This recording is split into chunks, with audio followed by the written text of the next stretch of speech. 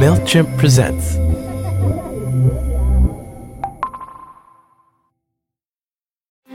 As a marketer, you're speaking to a vast audience.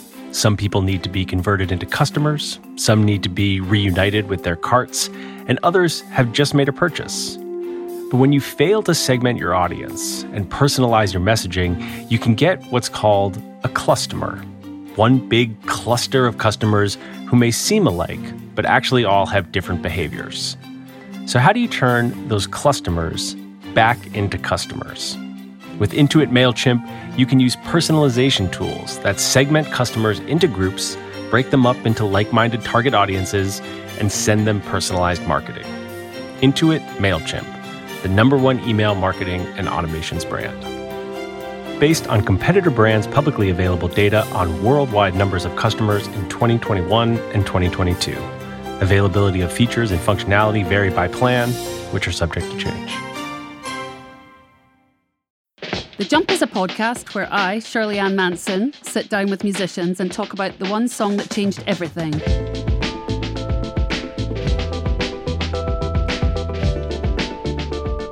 Meeting Sharon Van Etten for the very first time was for me a complete delight, full of surprises and so much grace.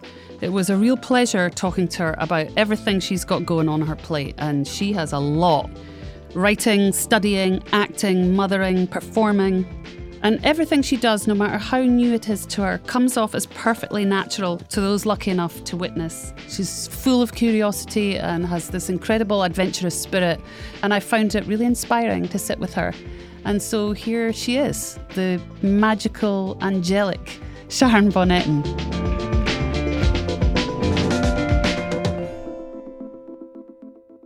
Sharon Van Etten, I am so thrilled to have you sitting opposite me. Oh, well, it's an honor to be here. Thanks for wanting to talk to me. Are you kidding? Yeah, it's a great thrill. And you are sort of the perfect entity to me as a musician. You know, you're got an incredible voice, incredible writing. You're self-contained. You can do. It seems to me that you're the girl who can do everything. Oh, dream. But I like trying a bunch of things, and I like learning a lot, but I still have a lot to learn. It's a skill that not everybody's interested in investing in. Well, you also have to have the time and the headspace to want to dedicate yourself to something else after you've worked on something else for a while. You know, sometimes it's nice to hone one craft, but then you forget that a completely different craft can still influence any other craft that you're working on, so why not? But you seem to thrive, and maybe this is not true, but it does seem on paper that you thrive on juggling many balls at the same time. I mean, I was looking at your newest record, Remind Me Tomorrow, which you made whilst pregnant with your baby. You were doing a master's degree in psychology, right? Well, I'm still an undergrad. I never even graduated, so I'm starting from scratch for college. But you were still studying. I was studying, yes. And then you were also acting in the OA, is it? Yeah, the OA. So had you ever acted before? Not really. I did musicals in high school, and before I started writing my own music, I thought I wanted to be on Broadway. But I started writing my own songs, and then I felt a very different thing, you know. It's singing somebody else's songs is great, but then all of a sudden when you find that spirit in you, then that kind of changed the course for me. It's so strange to me because these descriptions of, you know, what you were into when you were young before your musical career took off seem at so odds at the way that you are perceived, you know, now. You're such the cool girl, like, you know, you seem to me the sort of the cool girl from school who was always into literary pursuits and knowledge, and I don't know, and I love that there's this mad side to you that loves all that flamboyance. I definitely was not the cool kid in school. Like in high school, I was in musicals. I did discus and javelin, and I started loving the weight room, listening to music, and I met a lot of misfits that ended up in the throwing team, and that kind of offset my musical side a little bit in high school. But I liked throwing, but I was not a good runner. Well, you don't need to run if you can throw a spear, basically. That's true. They're the ones running on the other side. Looking at your discography, you know, I was amazed to see that you have 5 studio albums, but before that, you self-released basically 5 albums on your own, which speaks to me of an incredible tenacity. Well, I definitely didn't know what I was doing. I didn't know how the music industry worked at all. But I knew that I had these songs that weren't professionally recorded, that I just recorded on the internal mic of a laptop. Or I had friends record live when I was playing. And I wrote a lot at the time because I had, it wasn't until my 20s that I started performing in front of people, really, outside of open mics, that friends encouraged me to play. And all of a sudden, I just found this overflowing of creativity and inspiration. And I wrote so much. And probably 4 years, I probably had 100 demos that I didn't really know what to do with. So every time I played a show, I would take these old paper bags from the liquor store I worked at that were broken, and I would cut them out into templates of CDs, and I would just do abstract painting on them. And then I would glue them and put burnt CDRs in there I hand burnt myself, and just write whatever I was feeling at the time. And I would bring 10 to a show, and I would sell them for whatever, or just give them away just because I just needed to get it out. But I didn't really have an intention. So, you know that on this show we talk about moments in a creative's trajectory where something happens, something changes surrounding one particular song, and you've chosen Love More from Epic, which was your sophomore record, correct? Yes. And that came out in 2010? Yes. So, I was kind of taken aback by the fact that you chose that song. And I wanted to, first of all, ask you, why did you pick this song as an example of a big change or jump for you? Because I wrote that song, it was like the first time that I was talking about, an abusive relationship I was in, like very outwardly. The underlying story is an abusive relationship and letting yourself be walked all over, but loving that person so much and wanting to help them even through all that. And a friend kind of being present for you the whole entire time and showing you the light and letting you know that they're always there. And then for me personally, when I finally decided to leave, knowing my friend was still there after all that time and had my back, even though I was in something that they didn't understand, like that kind of a friendship means the world. And if it weren't for that person's support and their presence, I definitely would not be here today. So it's about weakness, it's about love, but it's mostly about friendship. And it was the first time I played with other people, and I had such an amazing experience letting go and trusting other people to play these parts that I heard in my head. And Justin Vernon, Bon Iver heard it, and The National heard it, and they decided to cover it at one of their festivals, Music Now, in Ohio, where they're from. And this was before the record came out? Exactly. It was just the single that was out. And so when I decided after that one recording experience that I had such a good time that I wanted to make a record, someone sent me a video of them covering the song. And that made me reach out to them to see if they wanted to do any tracks. But they were all really busy making their records that came out that following year. It was a busy year. But Erin Dessner from The National introduced me to Heather Woods Broderick, who I've been playing with since 2011. She's my singer and plays keys, and she's been a good friend over the years. So where did you write Love More? Where were you? I was in the basement of my second apartment in New York in Bushwick on the edge of Ridgewood. It is at the corner of Star and St. Nicholas. I had a roommate, Sarah, who was a baker from Germany, and our schedules were exactly the opposite. So I would be up until 3 or 4 in the morning writing just below her room. And then I would hear the broom sometimes when it was a little bit too loud. So when it got later, I tried to play more quietly. And I had just gotten to borrow a harmonium from this band from New Zealand that I was working with at the time. And so I was playing this harmonium, and I felt the reverberations in my whole entire body. And it was like a really healing experience because I felt like I was meditating while I was writing it. And the original demo is probably about 20 minutes long because I hit record and I just sang to it stream of consciously.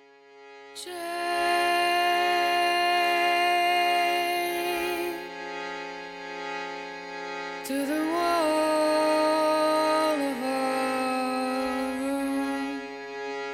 Yeah, you chained me like a dog in our room. I thought that's how it was. I thought that we were fine. Then the day was night. Which is incredibly melancholic sounding. Very folk-based. It's a great instrument if you ever just want to drone and because your vocal cords are very similar to the reeds in a harmonium. And I've used it just as a writing tool ever since. So when you say that you wrote this song on harmonium, did the words come at the same time or did you write the words separately? I usually hear a melody very quickly once I find a chord progression that's really simple. And if it's really simple, you have so much more time to explore. And explore melodically, you mean? Yes, explore melodically. I don't really think of words immediately. Sometimes phrases just pop out and I don't know why, and I'll keep repeating them, and sometimes they morph as I go, but I just let myself sing for a very long time without knowing what it's about. It's more of a feeling when I start. And then what happens?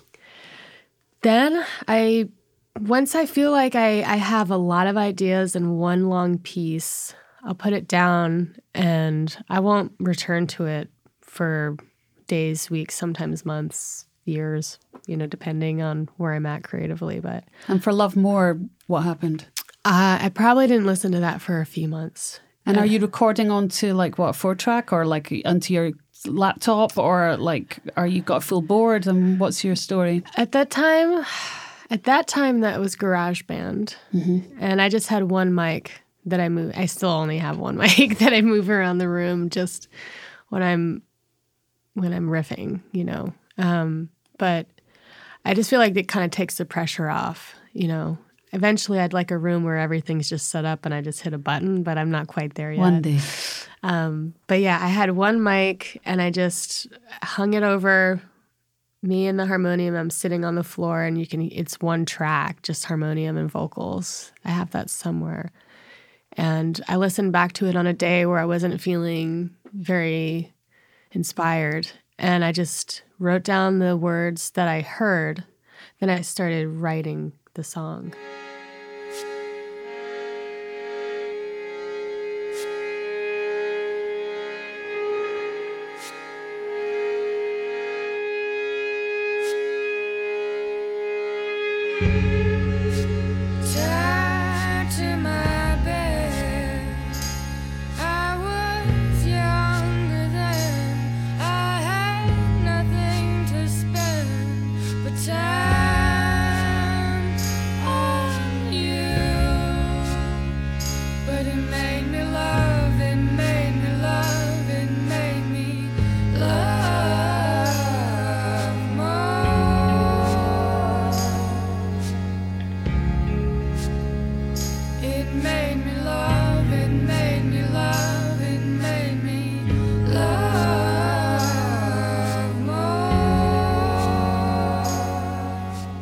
Did you feel vulnerable? I mean, the subject matter, I guess that's why I was quite shocked that you picked this song, because it's so personal, so brave, I think, because you're showing yourself to be so vulnerable, Did you feel at any point a discomfort in deciding to share that, or was there a relief, or did you feel triumphant at the end? Because it's this triumphant song, right, really, even though it seems really dark, It ends so brilliantly and joyfully and triumphantly, I think.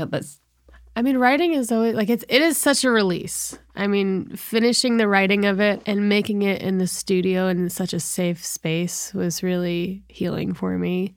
And then so many people connecting to the song. The studio made it much more healing because it was with people that knew me and my experience, and they wanted me to get this out there. And I think it's a common story that people don't tell. And I would imagine when you perform it live, it comes to life in many ways and changes shape. Absolutely. I mean, now, when I wrote that, I was in my 20s. Now I'm nearing 40, and being in a healthier place, being in a solid relationship, and being a mother. And, at the time when I wrote it, I was scared, but it felt good.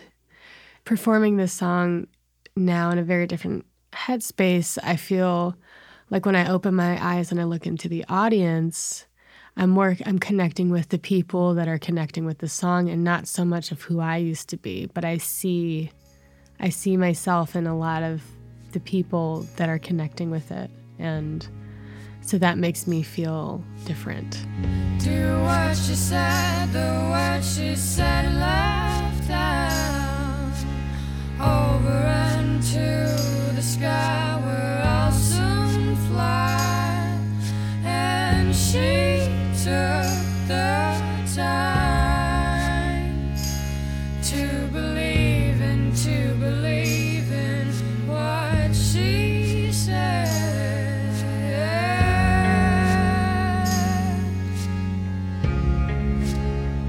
She made me love, she made me love, she made me love more.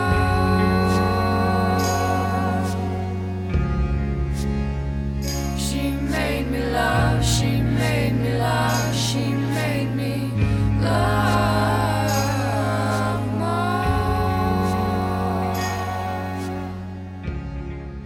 I read a quote where you said that your voice is your greatest gift, but also your Achilles heel. And I wondered what you meant by that. In some ways it's getting weaker, in some ways it's getting stronger. And I don't think in any way it's getting weaker. Just listening to it, Well, thank you. Well, I mean, I'm not saying that to just be frilly. I just think, you're known for being an incredible singer. People love you for it. And I think the changes in it are to be embraced, really. But that's just me being a weirdo. No, I'm learning what the changes are doing to my voice, and then how do I hone that? Please tell me the story about you claiming that your voice changed when you went into labor. Well, it's more about the stomach muscles, because after 34 hours of induced labor, I had to have a cesarean. And, for the last 10 years, I had been doing Pilates and yoga fairly regularly, and I had a lot of support down here. And she's gesticulating towards her stomach, people. Yes. Jazz hands in front of my aura right now. But it's they had to separate it and cut the muscle. Yeesh. And so it's like no support there anymore. And so I found myself not being able to sing as high because I couldn't hold it. Lower, I feel like to sing higher, I have to gain all this muscle back. And so it's harder to sustain notes. It's harder to feel the support. And, in general, I find it easier to sing when I'm standing because you can find the posture more. And when I'm sitting, it's really hard to feel that support. But until I looked back at it, I didn't realize, people asked me why I was singing lower or how I was feeling. I'm like, actually, that's a very good question. Like, I guess it's because I was being quiet and I was healing and I was being gentle on myself and allowing myself the space and the time.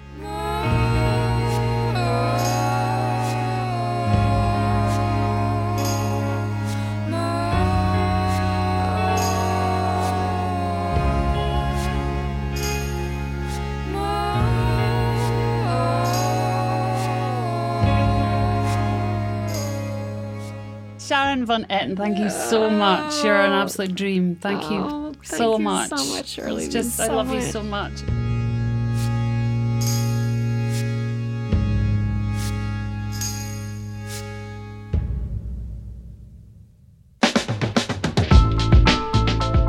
The Jump is an original series from MailChimp, and I'm your host, Shirley Manson. It's produced by Lyra Smith in partnership with Little Everywhere. Executive produced by Dan Gallucci, Jane Marie, and Rushikesh Hirway. Original music composed by Rushikesh Hirway.